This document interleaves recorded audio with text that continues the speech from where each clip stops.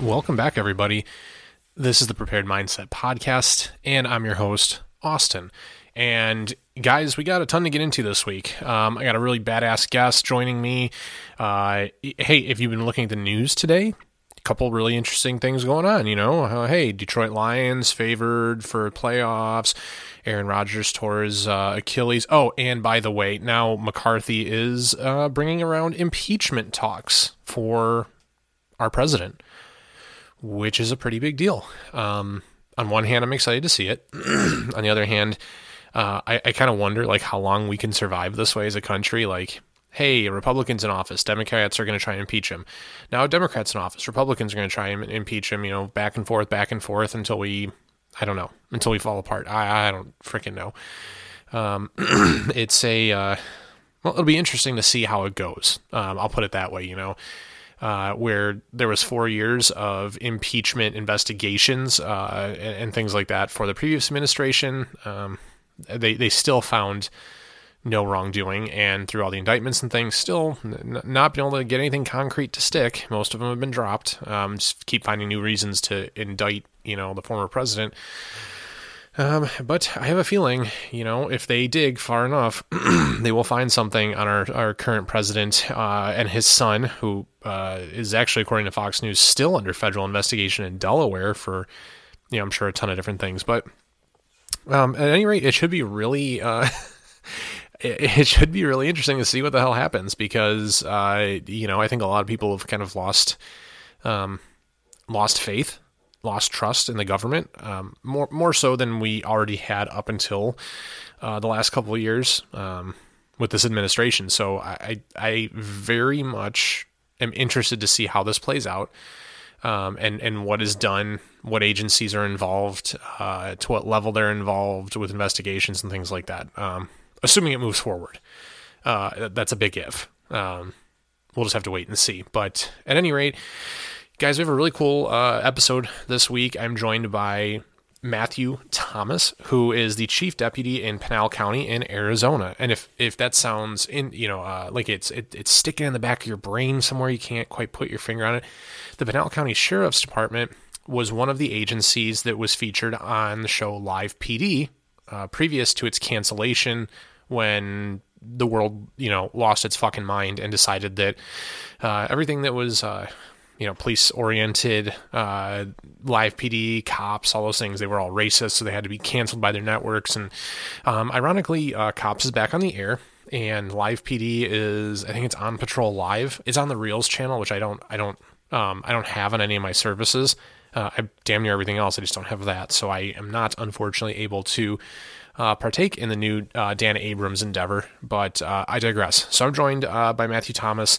I actually just finished his book, Interceptors, where he talks about his work in, anti-narcotics, anti-smuggling, combating the cartels and things in the southern border of Arizona. So really should be a very cool conversation. I think we're going to get into a lot of things and kind of get a peek behind the curtain, so to speak, at the fight that is going on our southern border, which is a hot button issue, right?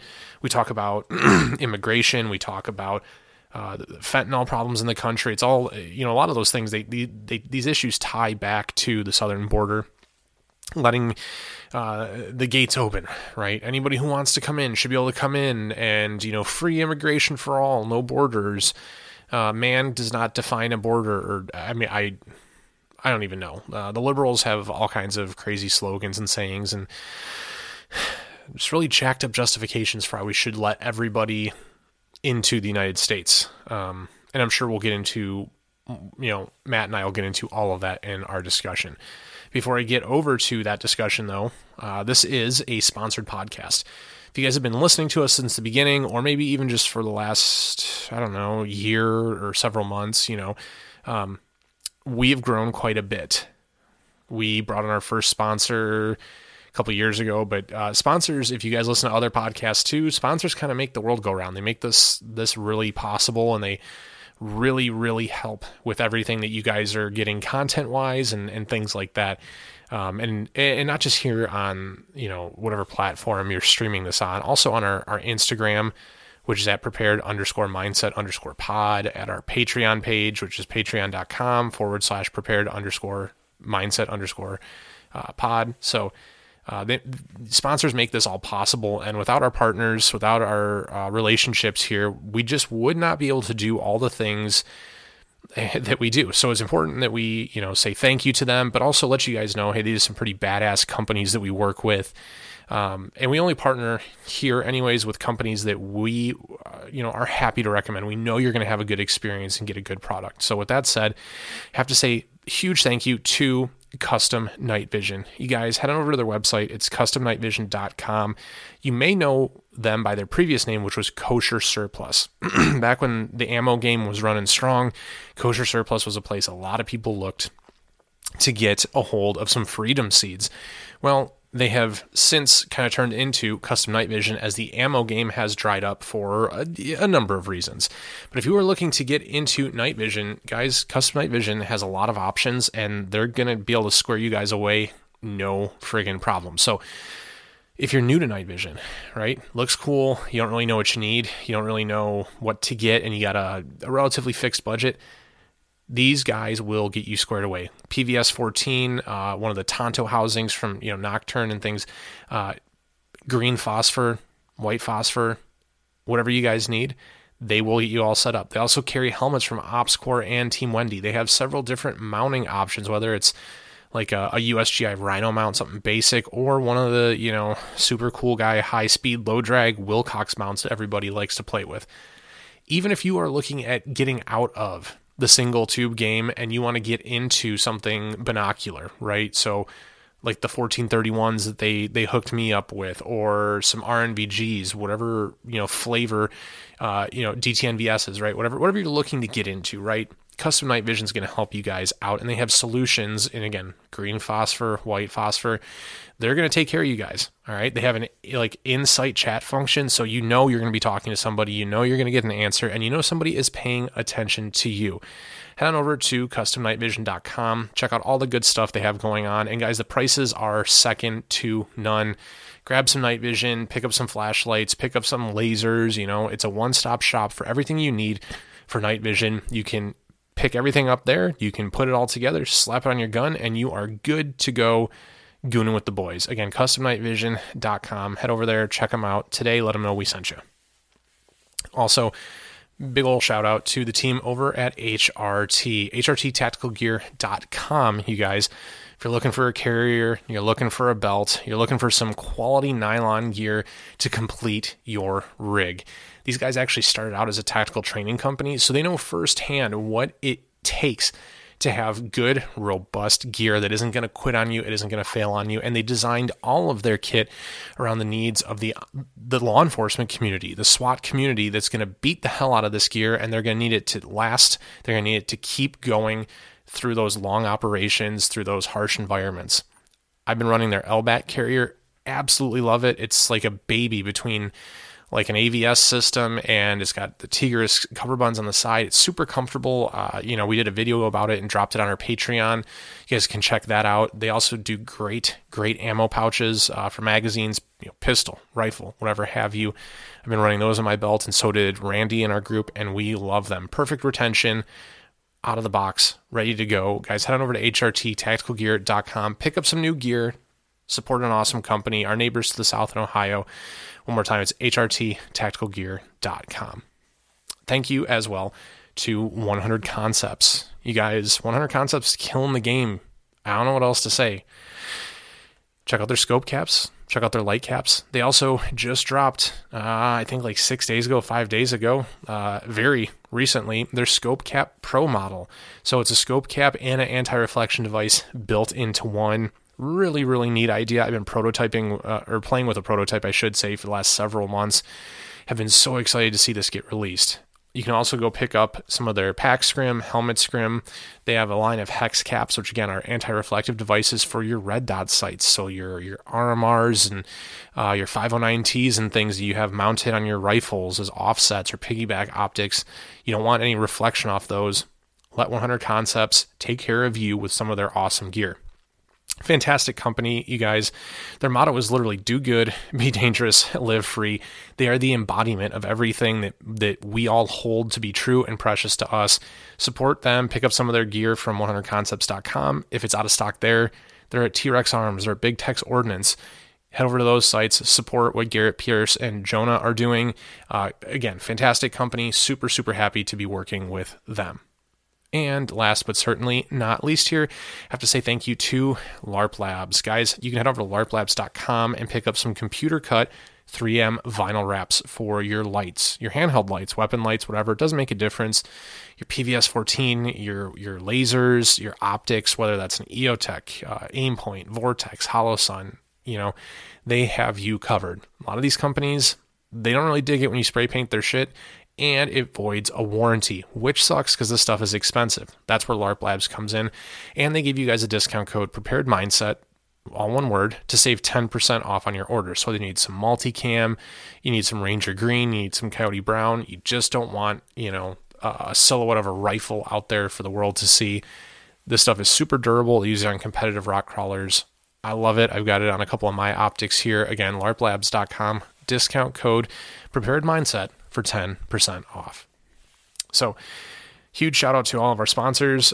Really, really appreciate it. Super blessed to work with those companies and to have their support. I encourage you guys all, at least go check out the websites. We wouldn't be sending you guys their way if they weren't a quality crew doing quality work with good products that you should have. Honestly, you should get into night vision. You should have a good quality plate carrier and belts and things like that. 100 Concepts is just killing it. Just fantastic. LARP Labs, I have their wraps on pretty much all of my optics. It's really, really good stuff, you guys. I really encourage you to check out all those companies. Now, getting to this week's episode, like I said, joined by Matt Thomas. Again, he's the chief deputy for the Pinal County Sheriff's Department. And if you guys have been watching the news, right, the border is a big deal. That's why I was very, very happy and consider myself very fortunate to be able to connect with Matt and have somebody on who's firsthand experiencing and has experienced over the last, however many years, the growing issue, not just with, illegal immigration, but all the other stuff that comes with, battling the cartels and the drug trade and things like that. Getting to kind of pick his brain and ask some of the questions that I'm sure most of us are curious about as to what things are like and what it's like day to day, fighting that fight. So it should be a very interesting discussion. I think you guys are probably going to really dig it. And if nothing else, learn a whole hell of a lot. So without any further ado, I should say, I'm going to just jump us on over to my discussion with Matt. Here we go. Matt, welcome to the pod, sir. Thanks for making the time. I'm excited to have you. Absolutely, man. I'm glad to be here. I honestly, it was great that we were able to connect, and work this out. I think, like we were saying just before we started recording, I just finished your book. And one of the things that's going on in the country right now that's a big current event issue is, right, the southern border and all that, and everything that comes with it, a variety of things, right? So the opportunity to have somebody like yourself that's had some firsthand experience with it, not just CNN and Fox News and internet articles. I'm really looking forward to hearing about what you've done and what you're doing and things like that. So I'm very interested at what's going on. So can you go ahead and introduce yourself to the listeners and just talk maybe a little bit about where you come from and what you've done? Yeah, absolutely. My name's Matthew Thomas. Born and raised here in Arizona, so I'm one of those elusive Arizona natives that you don't find much of anymore because everybody's moving here from somewhere else. Right. I've been in law enforcement for just over 30 years, all here at the Pinal County Sheriff's Office. And my position here is chief deputy, which is also referred to as undersheriff in some sheriff's offices. And so I'm second in command to Sheriff Mark Lamb, who a lot of people know him. He's kind of a popular figure around the country as one of the mainstream sheriffs. And let's see, for career-wise, I've done just about everything in the agency. I started in detention. I've worked patrol. I've worked traffic, motors, narcotics. So I did undercover. I was a sergeant over undercover and a lieutenant over undercover. I was on our SWAT team for about 18 years. And I started, just as a regular SWAT guy. I moved up and I left the SWAT team as the SWAT commander. So I had command over that team. Done a bunch of anti-smuggling operations. I'm also an author. I wrote my book Interceptors, which kind of details some of the cartel stuff. I'm a dad of three and married to my lovely wife for 30 years. She's been on this whole ride with me and is an angel for doing that. And yeah, that's about me, man. So to give the listeners a reference, we're Pinal County, and I think because Pinal County was on Live PD, right? Was that were you guys one of the agencies that were featured when the show was? Man, I'm still it's still raw that they canceled that show. But Yeah, I know. um, how far are you guys approximately from the southern border of the U.S.? So the closest point, we're right about 51, 52 miles from the border itself. But typically speaking, like the big smuggling area, we're about 65 miles off the border in those locations, and it's at the southwest portion of our county. So geographically, for reference points, we are right in between Phoenix and Tucson. So if you travel from one to the other, you go right through our county. So we're right in between. And so we're not right on the border. Many people make that mistake and they think we're a border county, which we are not. But we have a very unique geographical location in our state. And the southwest corner of our county, being 65 miles off the border, that 65 miles is wide open desert. And a lot of it is Indian reservation, the Tohono O'odham Indian reservation. And so it's a lot of a sovereign territory, essentially. And so wide open desert, no real towns, some small Indian villages along the way. So it kind of remote. And Mhm. essentially what happens is the cartels use that to gain that ground. And so they set up scouts and they set up operations in those remote areas to move their product through, whether it be humans or drugs. And then when they hit our county is kind of where they hit first civilization, some of the first towns, and Interstate 8 starts in our county, and they hit the interstate right at the edge of that remote desert area. So with everything going on, I mean, it's basically political, but with the southern border, right? The movement right now by the current administration, right? Open the borders, let everybody in, right? And I've read your book, so I know that there was already. I don't want to use the term struggle, but you guys got a difficult job keeping up with an adversary, I'll say, right, in the cartels that are constantly evolving, right? Constantly learning and finding new and inventive ways to try and outsmart you guys, right? Because it's a big business for them. So now with this administration basically saying, hey, let's just open the doors for everybody. How has that impacted, the work that your team and your colleagues have been, fighting so hard for the last, 30 years to try and combat such an issue that's only really gotten worse? How has that impacted everything? Well, it really complicates it. I think one of the things that people need to understand is a lot of people make the mistake of calling this illegal immigration, right? And lumping everything into that one thing. Yeah. And even at the national level, right? At the federal level, they'll talk about it as illegal immigration, and it's not illegal immigration anymore that we're faced with. We have a massive migration of people from other countries coming in. And so what this administration has done by basically claiming that, hey, you're free to come and free to come in and no accountability, that has caused a mass migration of illegal immigrants. The problem with that is currently the cartels control the border. And so you can say that the border's open all day long, and we're doing our best to keep it sealed from our side, but the cartels have it sealed from their side. So you don't pass unless the cartels allow you to pass. And so what they've done is they've empowered the cartels even more because they're making money on this. So with this mass migration, the cartels control the southern side of the border, and essentially they are paid. So if anybody wants to cross that border, you pay the cartels a tax to do so. And that can be anywhere from $2,000 upwards of $15,000, $16,000 per person to cross Wow. over. And the cartels, if you think about it as a business model, it's genius because they're getting paid before the product goes across the line. Now, with drugs, it's different, right? They ship the drugs up, and essentially they're fronting those drugs into the US. And then when the drugs land at their location and get sold to whoever they get sold to be distributed throughout, the money comes back to Mexico. Well, when you're extorting people at your border in your country, they're getting that money first, and then they're shipping the product over. And if those people get caught, the cartels don't care, because they really don't care what happens to them after they leave the border, because it's not their concern anymore. They've made their money off the people. Right. And the only thing that compounds that problem is the cartels are not dumb. And so a lot of times people will say, well, I don't have $5,000 to give you to cross over. Don't worry, we have a solution for that, right? The Yeah. cartels have a Convenient. solution Yeah. for that.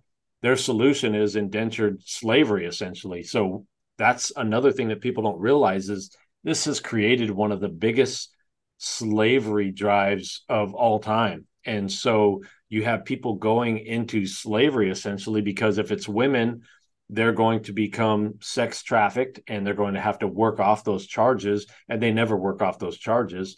If it's men, they're going to have to go into the U.S. and work jobs for the cartels that they're told to work off those charges, and they never work them off because they keep accumulating, more and more debt. Or they are tasked with carrying drugs over, and now they're committing an illegal act. In addition to crossing illegally, now they're carrying drugs or whatever over the border for the cartels. So there's all this just mess going on down, and you still have drugs. So there's drugs being brought over. There's humans being trafficked, and another thing that people don't realize about the cartels is the fact that they used to be a drug trafficking organization. That is what they were referred to in our world. They called Right. DTOs, right? You would hear DTO all the time. Chapo Guzman is the head of a DTO. They are now called TCOs, transnational criminal organizations. So they're all over the world, and they're involved in all types of crimes. They are doing extortion, they're doing murder, murder for hire, they're robbing people, they rape women, they steal oil and resell it on the black market. They steal precious metals and jewels, resell them on the black market. They're big into counterfeiting. So they're very diverse in everything that they do, and they still do the drugs, and they also traffic human beings. So very large, very powerful organization, and our country has enabled them to become more powerful and affect human beings even worse. Yeah. And those are all issues that people, you acknowledge their existence, right? But it's kind of always like the back of the mind type of thing, right? Unless it's up in front of you. I'll say you're probably your average American.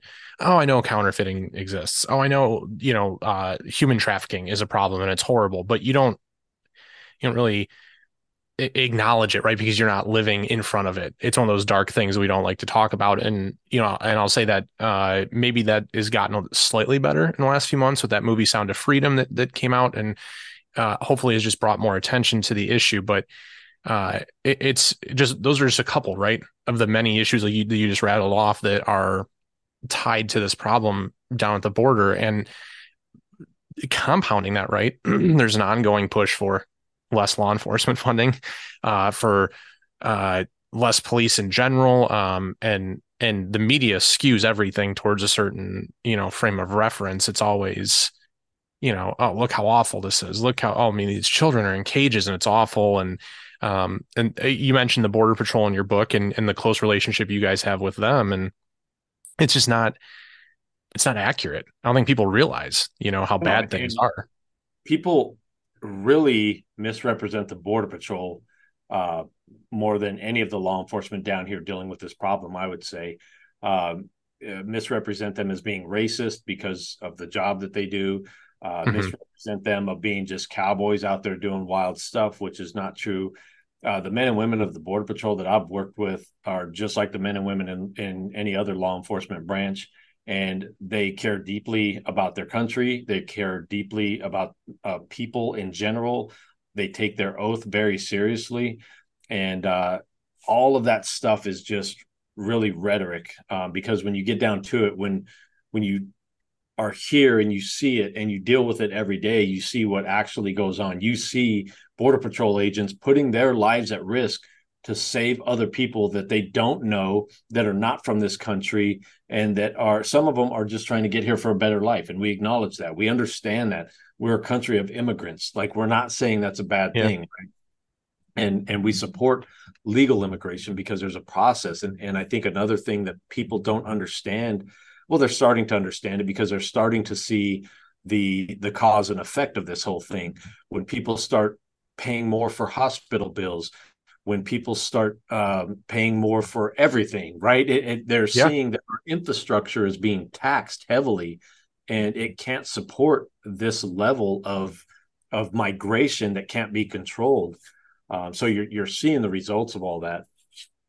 Yeah, uh, I'd heard about it before I read in your book, but I don't think a lot of people even realize that the Border Patrol is not exactly an agency that just sits there and like, at a toll booth and watches people come and go, and they, ruin your day when they, investigate your trunk and stuff and slow everything down. I didn't even realize they have their own like tactical teams and things that are engaged in some of those operations. And uh, can you talk about any of that? What that looks like, how strategically they're trying to address the issue. I mean, and it's a huge job. I don't think any one agency is really. People say it's Border Patrol, but I mean, with budget cuts and everything, I mean, I got to imagine it's a huge order for Oh yeah, any number of agencies to try and address on their own.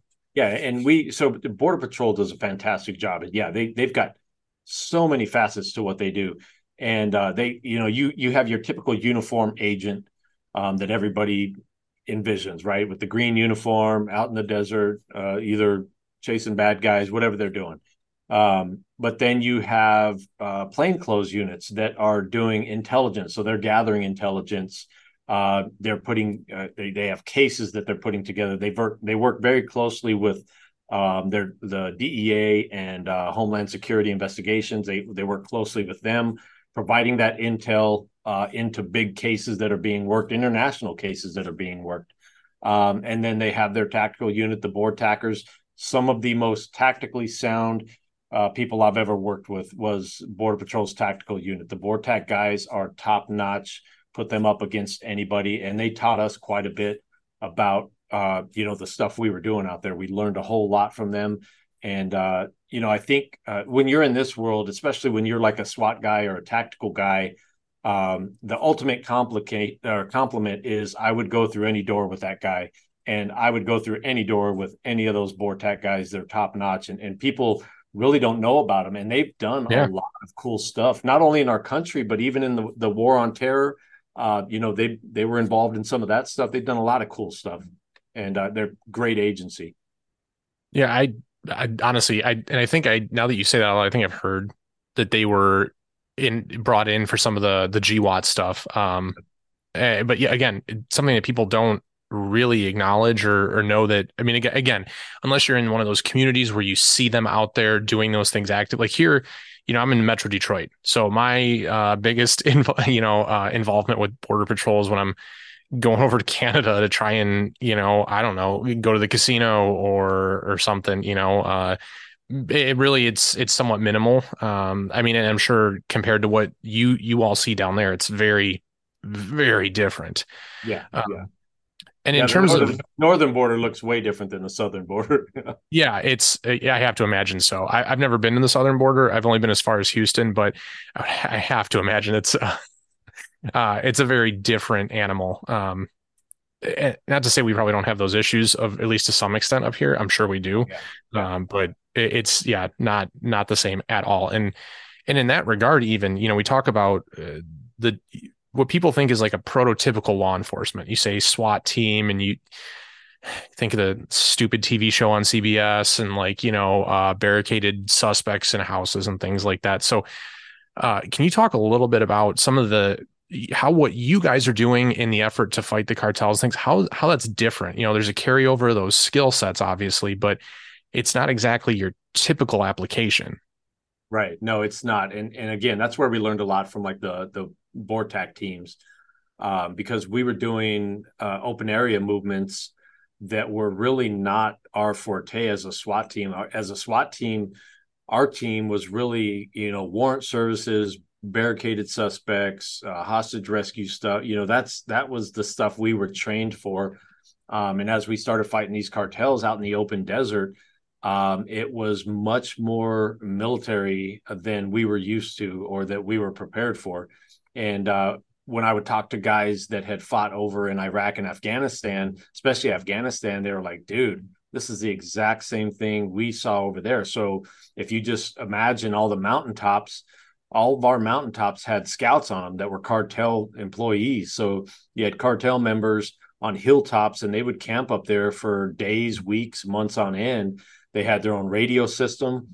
So they were using encrypted radios. They would also use, their cell phones, an area that they had cell coverage, and they were overlook positions. So essentially, they are watching these valleys and all these routes and observing and reporting back to their bosses. And they had a line of communication from we're right outside of Metro Phoenix all the way down into Mexico, and had a communication network set up. They had a transportation network set up, or not have a transportation network set up where they are transporting. There's money and guns going south, drugs coming north, people coming north, and they have those transportation cells set up to accomplish all that, all of the logistics that go behind it.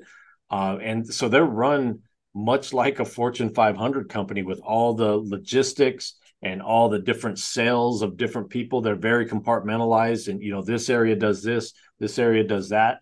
But for us specifically in our fight, we had to learn how to do that out in the open desert. So we had to learn how to do essentially counter narcotic operations that were much like just open field exercises with troop movement through open desert under night vision, and insert into places to counter the LPOPs. And so we had to set up our own LPOPs to counter their LPOPs. So you'd have to sneak in, you'd have to get to these spots, you'd have to try and, figure out their locations. Sometimes we were using signal intelligence to do that. Sometimes we would just do it the old fashioned way of cop work, and you're up on a hill and you're looking for signs of human activity in areas. And then when it comes to taking them down, same thing, we're out in an open area. And so if it was vehicle borne operations, we would have to figure out how are we going to trap this vehicle in, and how are we going to take these people off in the middle of nowhere, and how are we going to do that safely. And we would be in vehicle chases, no lights on, under night vision, driving 70 miles an hour down a dirt road out in the middle of the desert in the middle of Arizona, and chasing bad guys. And that is not normal. Like, that's not what normal cops do. Right. Stuff like that was a huge learning curve for us. And as you learn it and you like catch them or you take them down, they evolve. So they learn too. Okay, they got us doing this, and this is how they got us. So now we'll change our tactics and we'll do this. And so it was a constant cat and mouse game. Yeah. And so really you guys ended up, it's more of like a recon team, something from, very, very much something you would anticipate in a military setting, learning recon skills, learning small unit tactics and things like that, more than your conventional SWAT team you would think in a very suburban. I mean, and once you dig into it, right, there's a lot of law enforcement agencies across the country that have to cross train on that stuff. But I think that the average person, when you bring it up, they think, again, barricaded gunmen and very urban stuff in big cities, and obviously a totally different animal. And, and then again, I'll go back to the book, like some of the stuff you detailed in there, some of those outposts and lookout points and things, cells and cells of car batteries wired together to power them for, for weeks at a time, almost, it seemed like, they could stay up there forever. And yeah, and they had a whole, that was one of the things that we started attacking, was their supply chain, right? Because we knew in those positions that those scouts up on the hills, they needed food, they needed water, they needed batteries, resupplies. And so what we started doing, because they had their own network for that, so there was a whole contingency that was dedicated to just resupplying those scout locations. And so we would focus on those, and you would catch them coming down with food and batteries and alcohol and smokes and all Yeah. that kind of stuff. And we started taking those off and saying, okay, well, we missed the load of dope going north, but what we can do is intercept this food and stuff going south and headed to the scouts, so that we make them a little bit uncomfortable and kind of mess up their game. And so our goal was to disrupt and dismantle as many of them as possible. So any way we could do that, we were doing it. But it was very militaristic, and we did have to learn those squad movements, those small unit tactics, the LPOP stuff.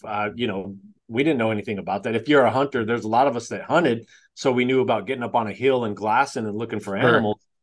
But now we're talking at night, right? We're out in the middle of a desert at night on top of a hill, and we're having to figure out how are we going to spot these 10 people walking through this huge valley that's probably 50 by 50 miles, and figure out where the 10 guys with backpacks are on this. So, a lot of technology played into that.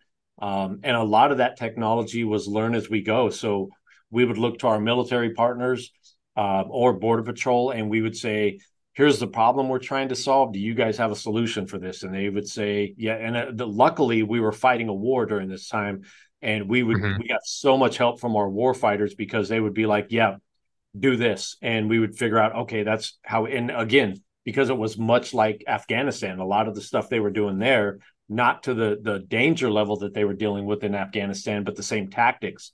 And so we implemented the military tactics for our purposes. But again, it was learn as you go, because it was not normal for cops to be doing that stuff. No, and I love hearing that, because one of the things that and we all have those friends, right, that are a little bit left leaning. I get things from people that know about the podcast and everything. Go, oh, why do police need this? Why do they need this military equipment? And it's like a favorite discussion point. And not like they're genuinely curious. They give law enforcement no leeway.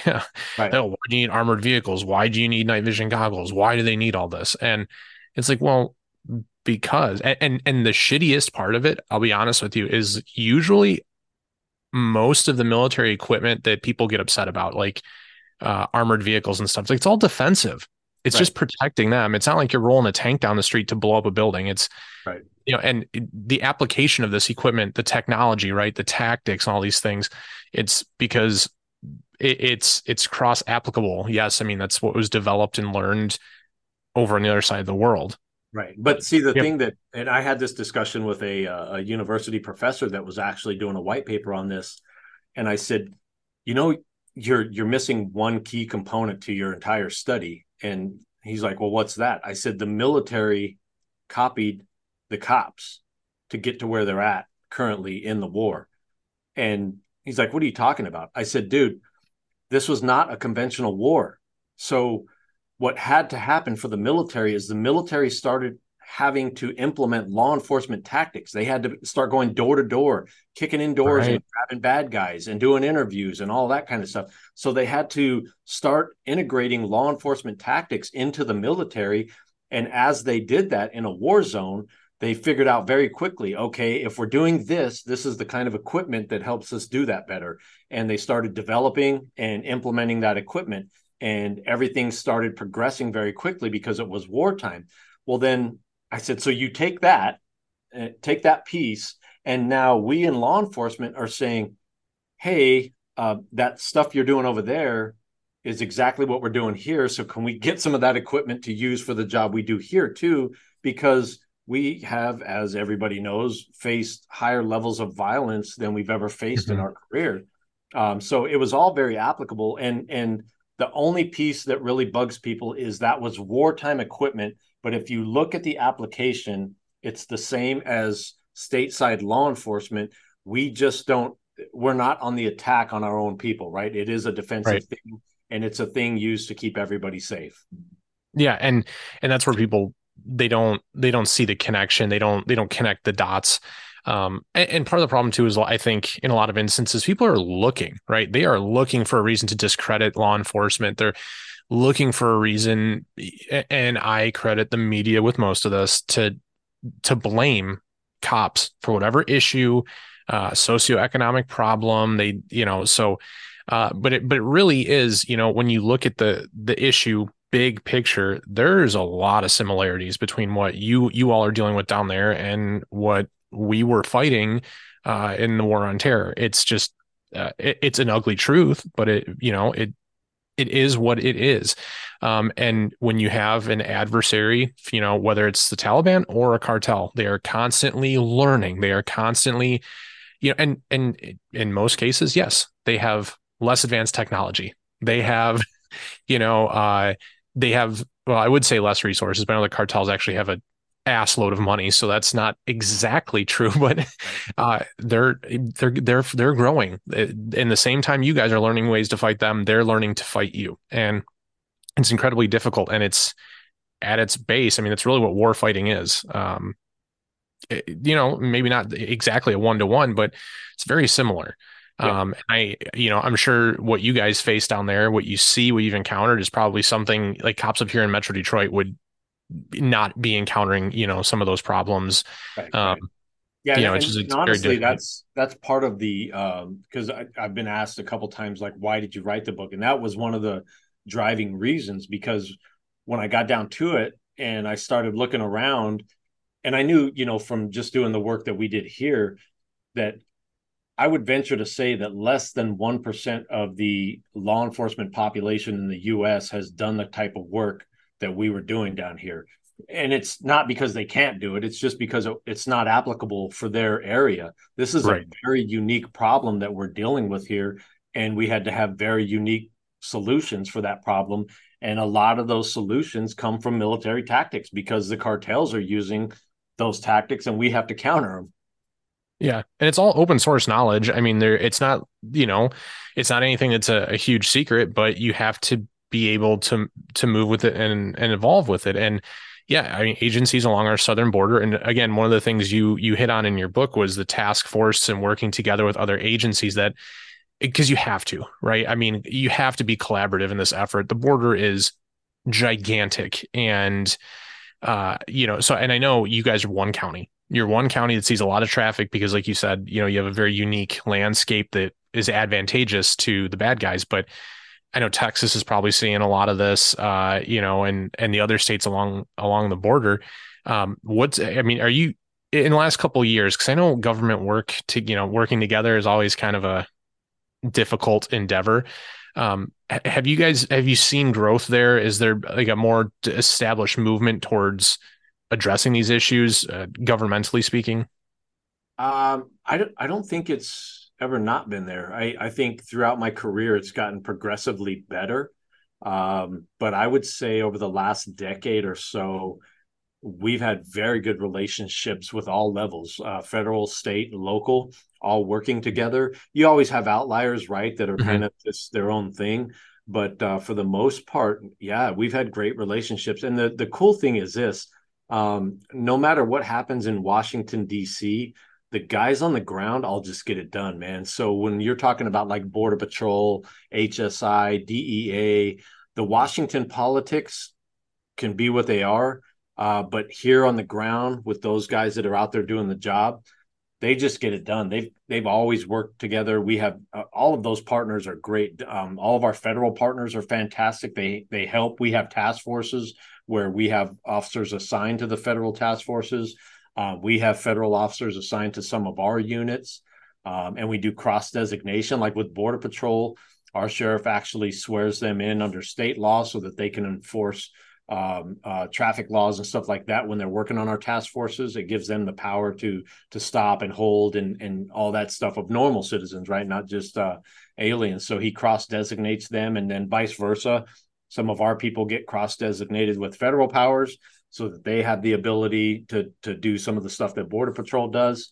And so a lot of collaboration because if you've been a cop for 25, 30 years or more, you understand that the old days, it kind of used to be very like, this is mine and I don't want to share with Yeah. anybody.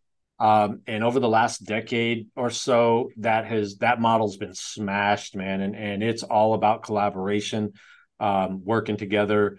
There's a few exceptions to that. Obviously, there's always some politics involved at some level, but for the most part, man, it's just cops getting it done. And that's awesome to hear.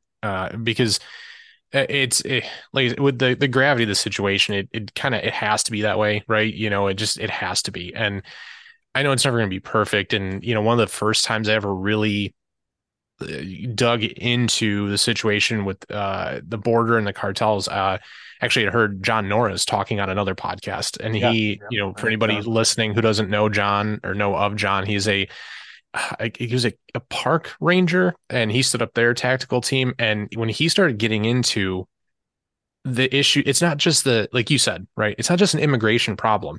That's a very two-dimensional way of looking at it. It's, hey, what they do when they come into the country, everything that comes from it. And John's scope is obviously different, or a little bit different, right, from what you guys work on. It's But different, and I know John, and we've talked because we have some friends in common, and it's different but the same because he's dealing essentially with the same bad guys that we're dealing with, same skill level, same type of tactics, right? And so John and his team, same thing. They kind of had to learn this as they went, and kind of on the fly make adjustments to what they were seeing in front of them and the yeah, TTP stuff that were going on with bad guys. But a lot of the same stuff because they're having to sneak in on bad guys. They're having to set up ambushes, all that stuff, and counter ambushes and counter surveillance.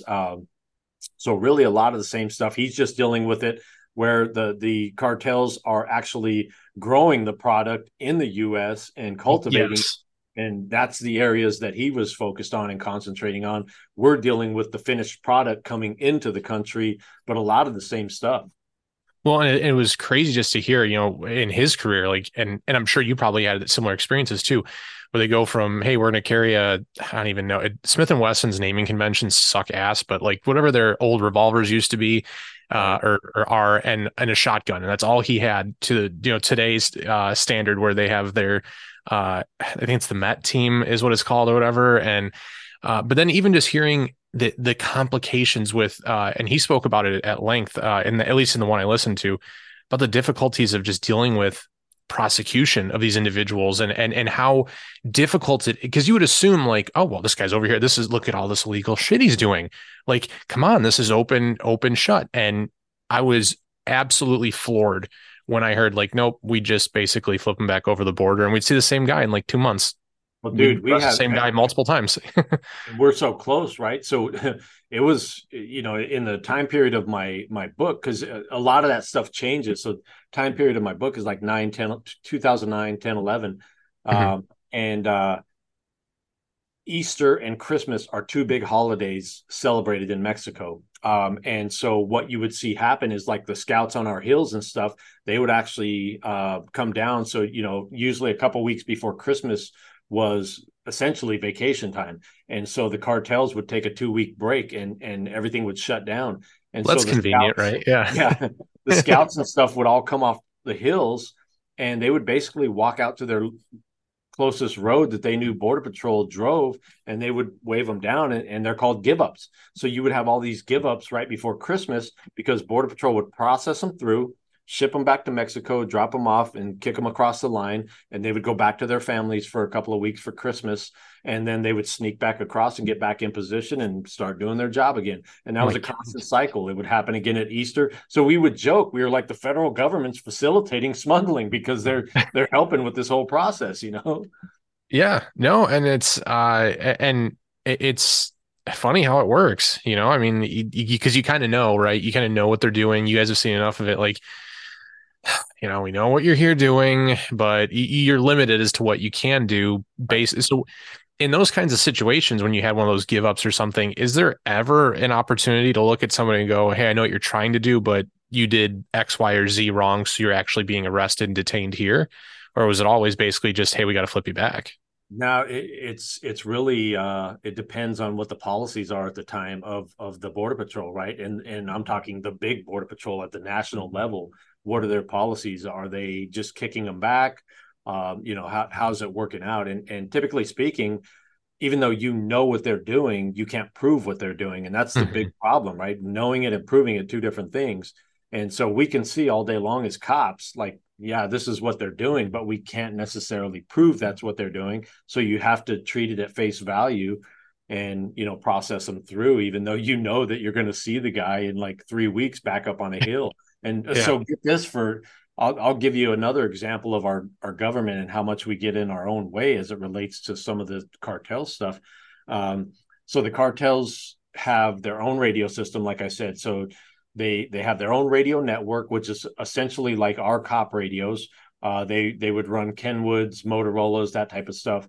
Typically speaking, those professional grade radios Hmm. would be of Latin.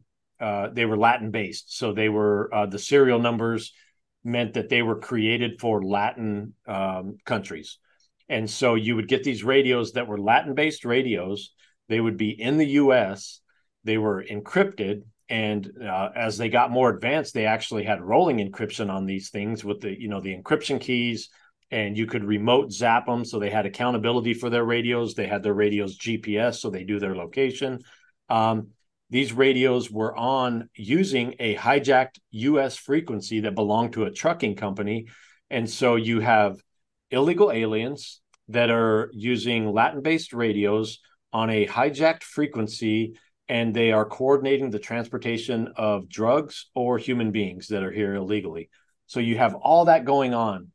And we get one of those radios, which was like the golden egg, right? If you got one of the Yeah. radios, you're on their comms, so you could Yeah. hear what's going on.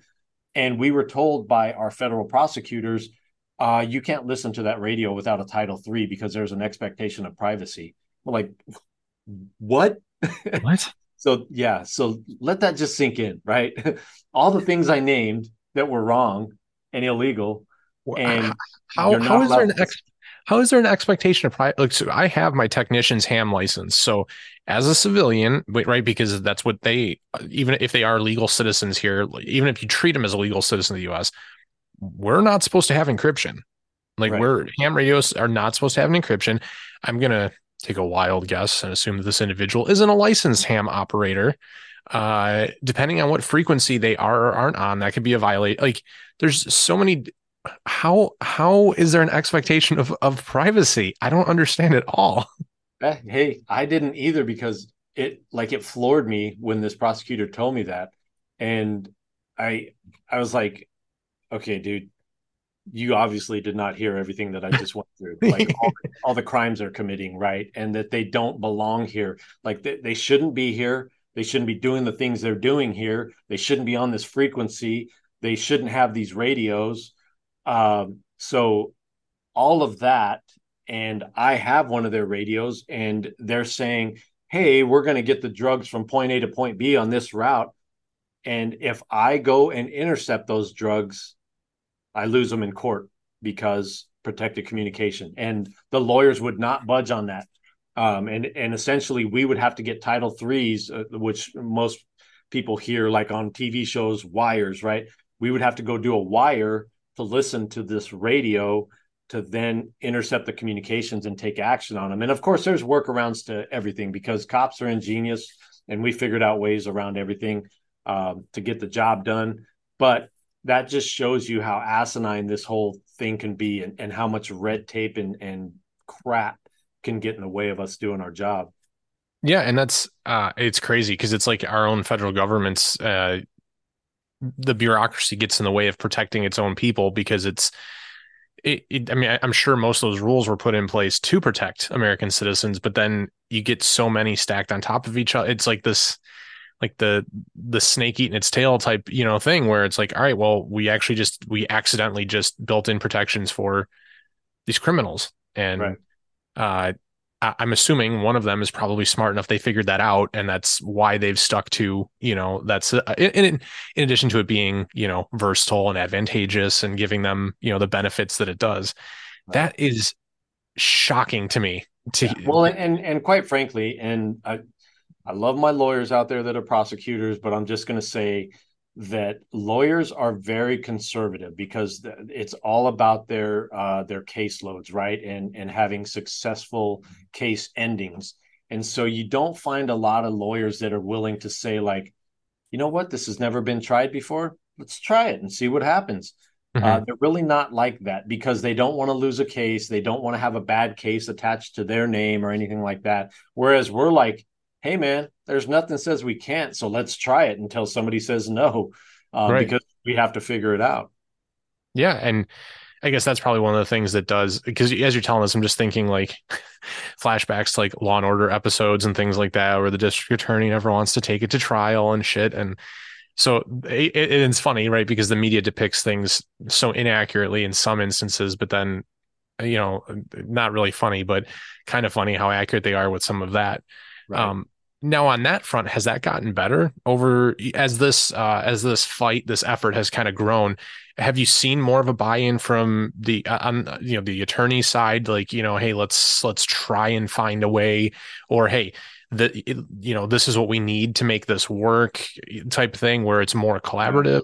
It really depends, man. It's going to be dependent on where you are. It's very um I don't know. It really depends on the region. I think the flavor of that region, what their belief system is, right? Because we have great lawyers here, and our prosecutors are top notch, and they're willing to, like, let's figure out a way, right? Let's get it done. We tell them the problem, and I think I even talk about it in the book a little bit, where we had a problem with the supply guys, right? They weren't getting prosecuted. We would catch them with just hundreds of pounds of food, batteries, all that stuff.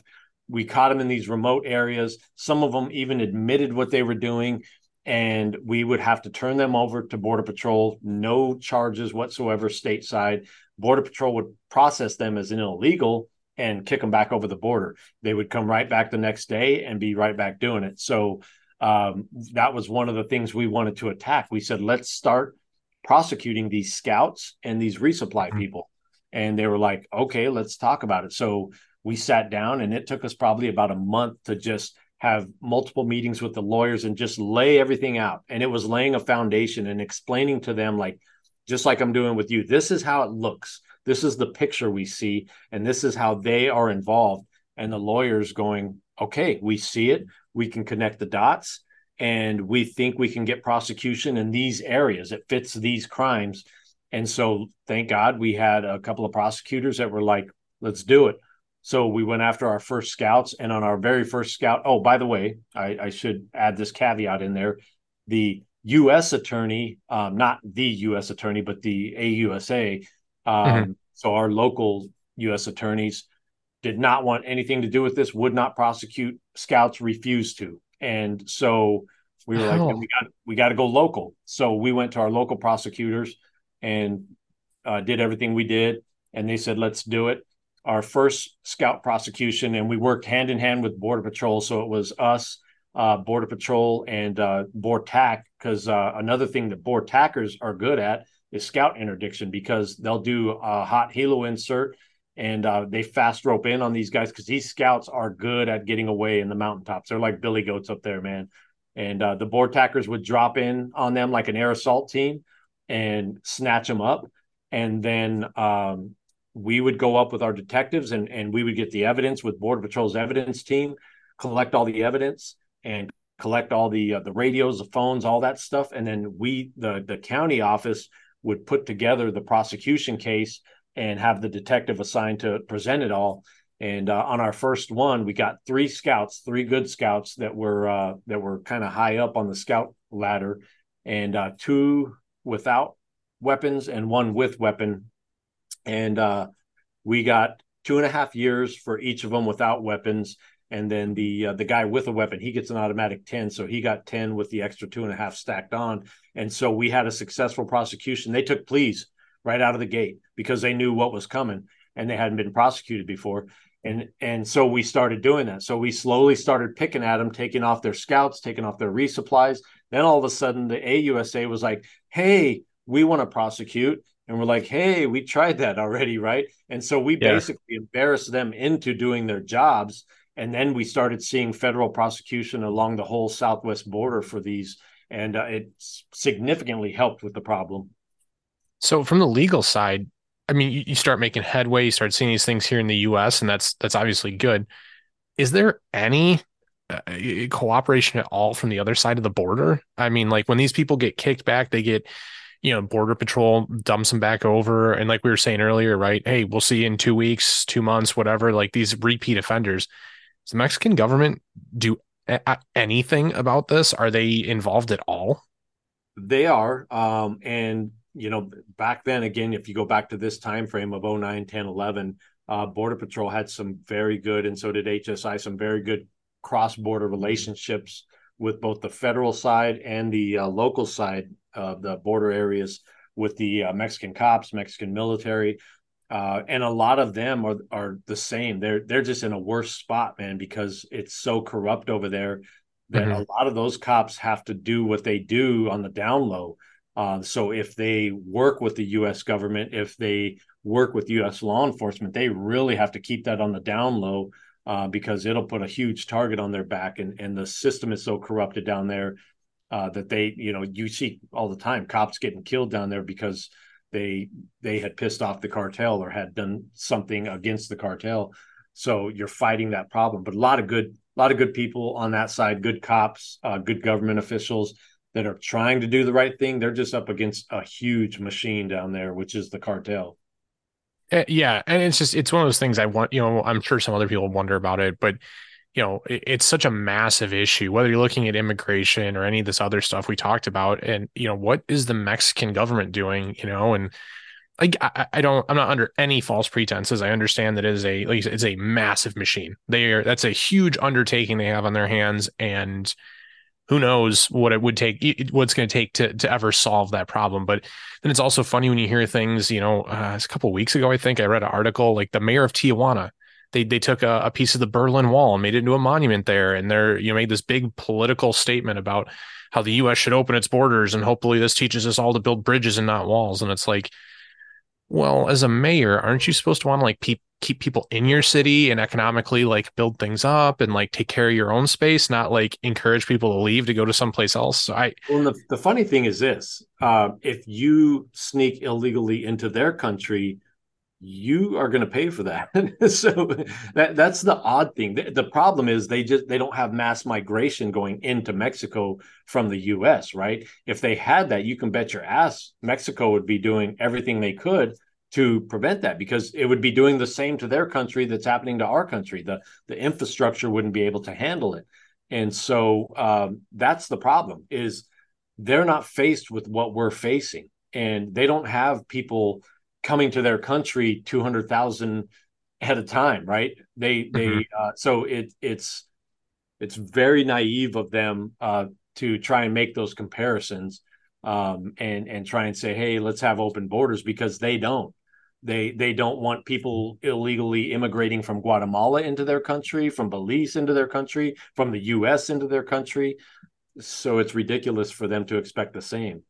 Well, and it's funny because when Donald Trump was elected president, and I'm sure you saw the stuff on social media, people, mostly liberals, because they didn't like him. Oh, Right. if he gets elected, I'm leaving. I'm going to move to Canada. I'm going to become a Canadian. I'm going to Mexico. I'm going to Europe, whatever.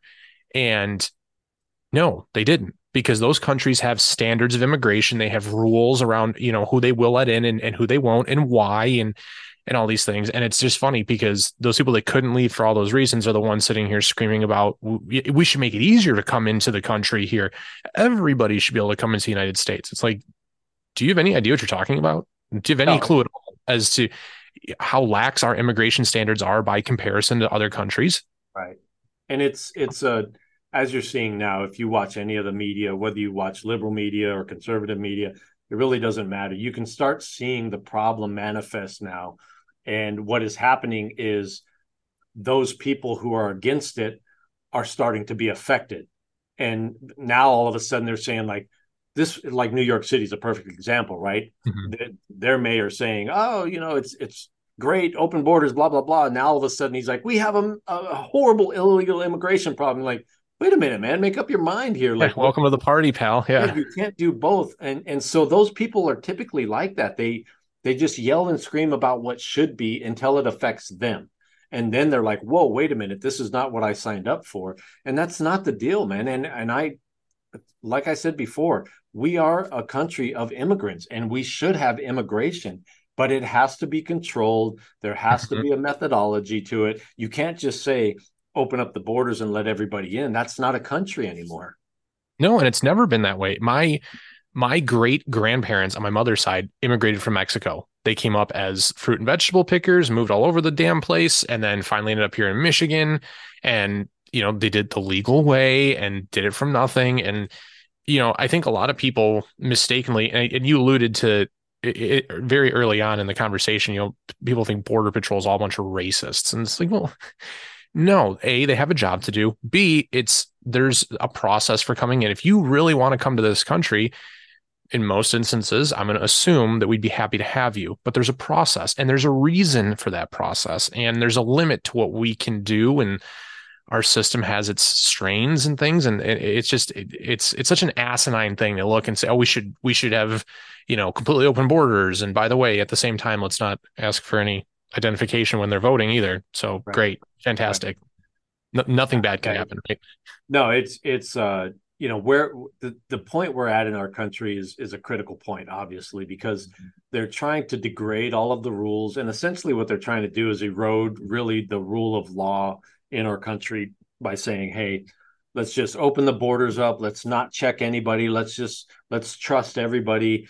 And we know from our history that we can't do that because there are people that want to do us harm just for being Americans. That's just that simple fact alone. They want to kill you, your family, and every other American they could get with you. Yeah. So there's no way that we could just say, welcome everybody, come in. We don't care who you are, what you've done before, come on in. And I would say this for the average American, would you do that at your house? Would you just open your doors up and say, whoever wants to come in, come on in? No, you wouldn't. And so if you wouldn't do No. it at your house, why are you willing to do it with our country?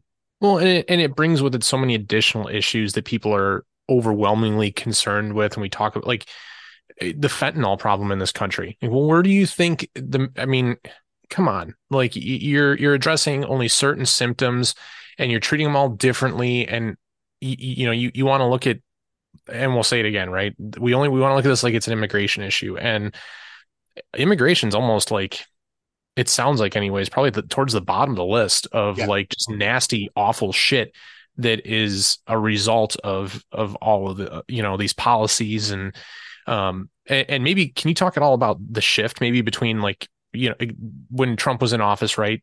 Republican started the border wall. It would really seem there was a big crackdown on the issue to now, obviously, we not so much. What did that shift look like, and how? I mean, did things get better and then suddenly just get worse all over again? Yeah, so it's tough, man, because I like to take the names out of it, right? Because the names kind of invoke emotion in people. Sure.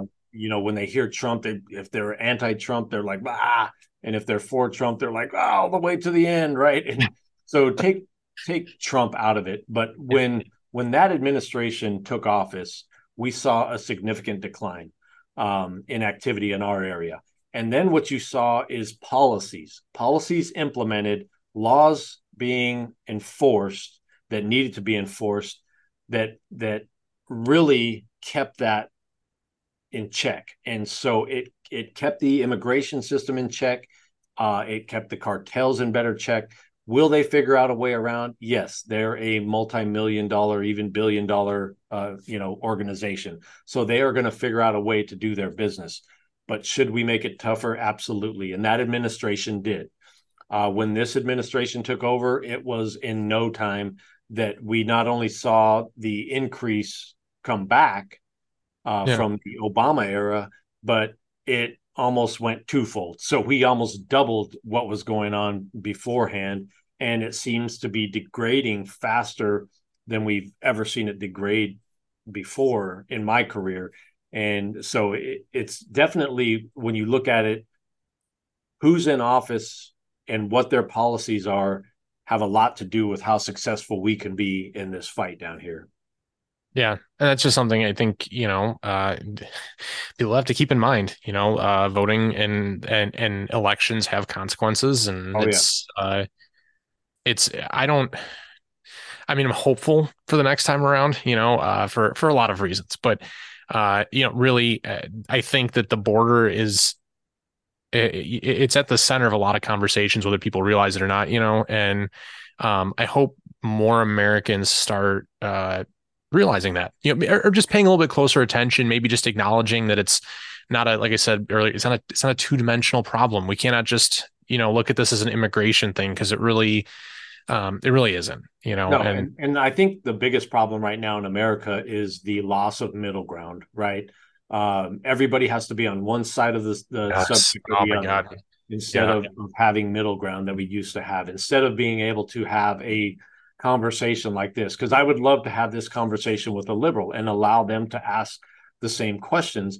They would have to be willing to hear the answers, right? And Mhm. they don't have to accept that as absolute truth, but they should hear from my perspective, somebody who has fought the actual fight. Here's what we're dealing with. Here's what we need help with. And I'll give you an example. In our state, we have an AG who is a Democrat, who is very much a middle ground person. So we have great discussions with our AG. We talk about the problems we're facing as sheriffs across the state. She listens, and we come to viable solutions, and that's the way it should be, right? We talk to each other. It doesn't matter if you're a D, an R, an I. None of that matters. And honestly, we're all Americans. That's what we should be focused on. We're Americans. What's best for our country? What's Right. best for our state? What's best for our children? Because they're really the ones that are going to inherit this mess that we leave them. And that's what we should be focused on. Yeah, no, 100%, 100% agree. And I don't, as I had this conversation the other day, like, I don't know when we get away from it, or even, I think today, right? McCarthy announced that, oh, hey, we're going to do impeachment for Biden. We're getting into that. And it's like, okay, like, cool, but we can't just keep this back and forth and back. Because, what happens if the next guy's a Republican that wins? Oh, as soon as he gets in there, are we going to start him? It's just, yeah, we have to get back to some kind of reasonable middle ground, and hopefully a little bit more common sense and less apprehensiveness. But Matt, this has been awesome, brother. Like, I love this. I appreciate the hell out of you making the time. I know you're probably not an abundance of free time with your job and everything going on. So Yeah. before we kind of we end it here, for the listeners, anybody wants to know more about you or the efforts that you have going on, where can they find you online, or find your book as well? Yeah. So the book is easy, man. They can just go to my website, which is one time nation, all one word.com. That has a little bit about me, has a little bit about the book, where they can find the book, all that stuff. And the book is on all the normal book platforms as well. For me, I'm most active on, I really don't have the time to do a bunch of social media stuff all over different platforms. So I'm active on Instagram, and my Instagram handle is at deputy underscore one time. And yes, that has a story behind it. We'll do it some other time. And then on LinkedIn, I am who I am. I'm Matthew Thomas. Excellent. Excellent. Well, thank you again. And you will definitely be in touch. Love to do it again and dig further into this. And appreciate the hell out of it, sir. And stay safe out there. All right. Thanks, brother. Good to be with you. And thanks for having me. Wow. I did not realize, I mean, and I've read Matt's book, but I didn't realize it's been, 30 years for him, at that sheriff's department.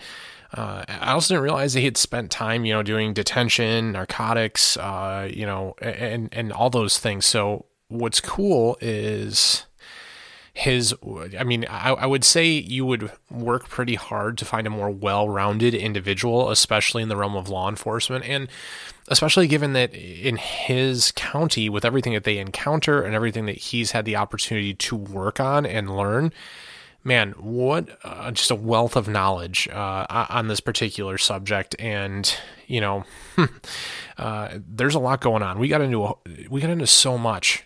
So when we talk about the border, when we talk about the immigration issue, understand, right, that it's not just people coming over. It's not a race thing. I know some people will try and bait people into arguments on that and stuff. It's not any of those things. It's like everything rolled up into one. You talk about the drug issue and human trafficking. We had Kira on a couple weeks ago talking about human trafficking, and the southern border, she pointed out there too, is the largest point of infiltration for human trafficking. And he talks about it, right? The cartel, oh, you don't have the money. Oh, well, hey, guess what? You're going to be an indentured servant, and it's never really going to go away.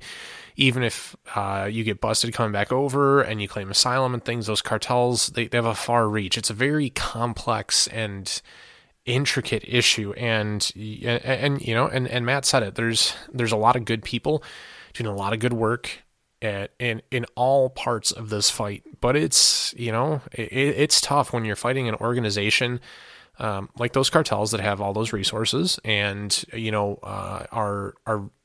they make a lot of money. They're not going to just give up. And they've been successful in a lot of endeavors. And just like our law enforcement, you have two really well-equipped, really determined entities, right? Kind of fighting each other over this. And it's, I wonder at what point will it actually get better? Now, Matt did allude to, policy changes help and things and maybe that's it. Right? Maybe we start to see a crackdown if we see a shift, if we see some kind of political change here in the United States with the next, the election in a year. And maybe that's it. Maybe we do need a shift back to policies that are reminiscent of the previous administration. And that'll help address a lot of this, just talking with Matt and thinking to myself, right? Think about the drug problem in this country. We've all lost someone we love to drugs, or lately it's fentanyl. It's so incredibly dangerous and deadly. Well, where do you think it's coming from?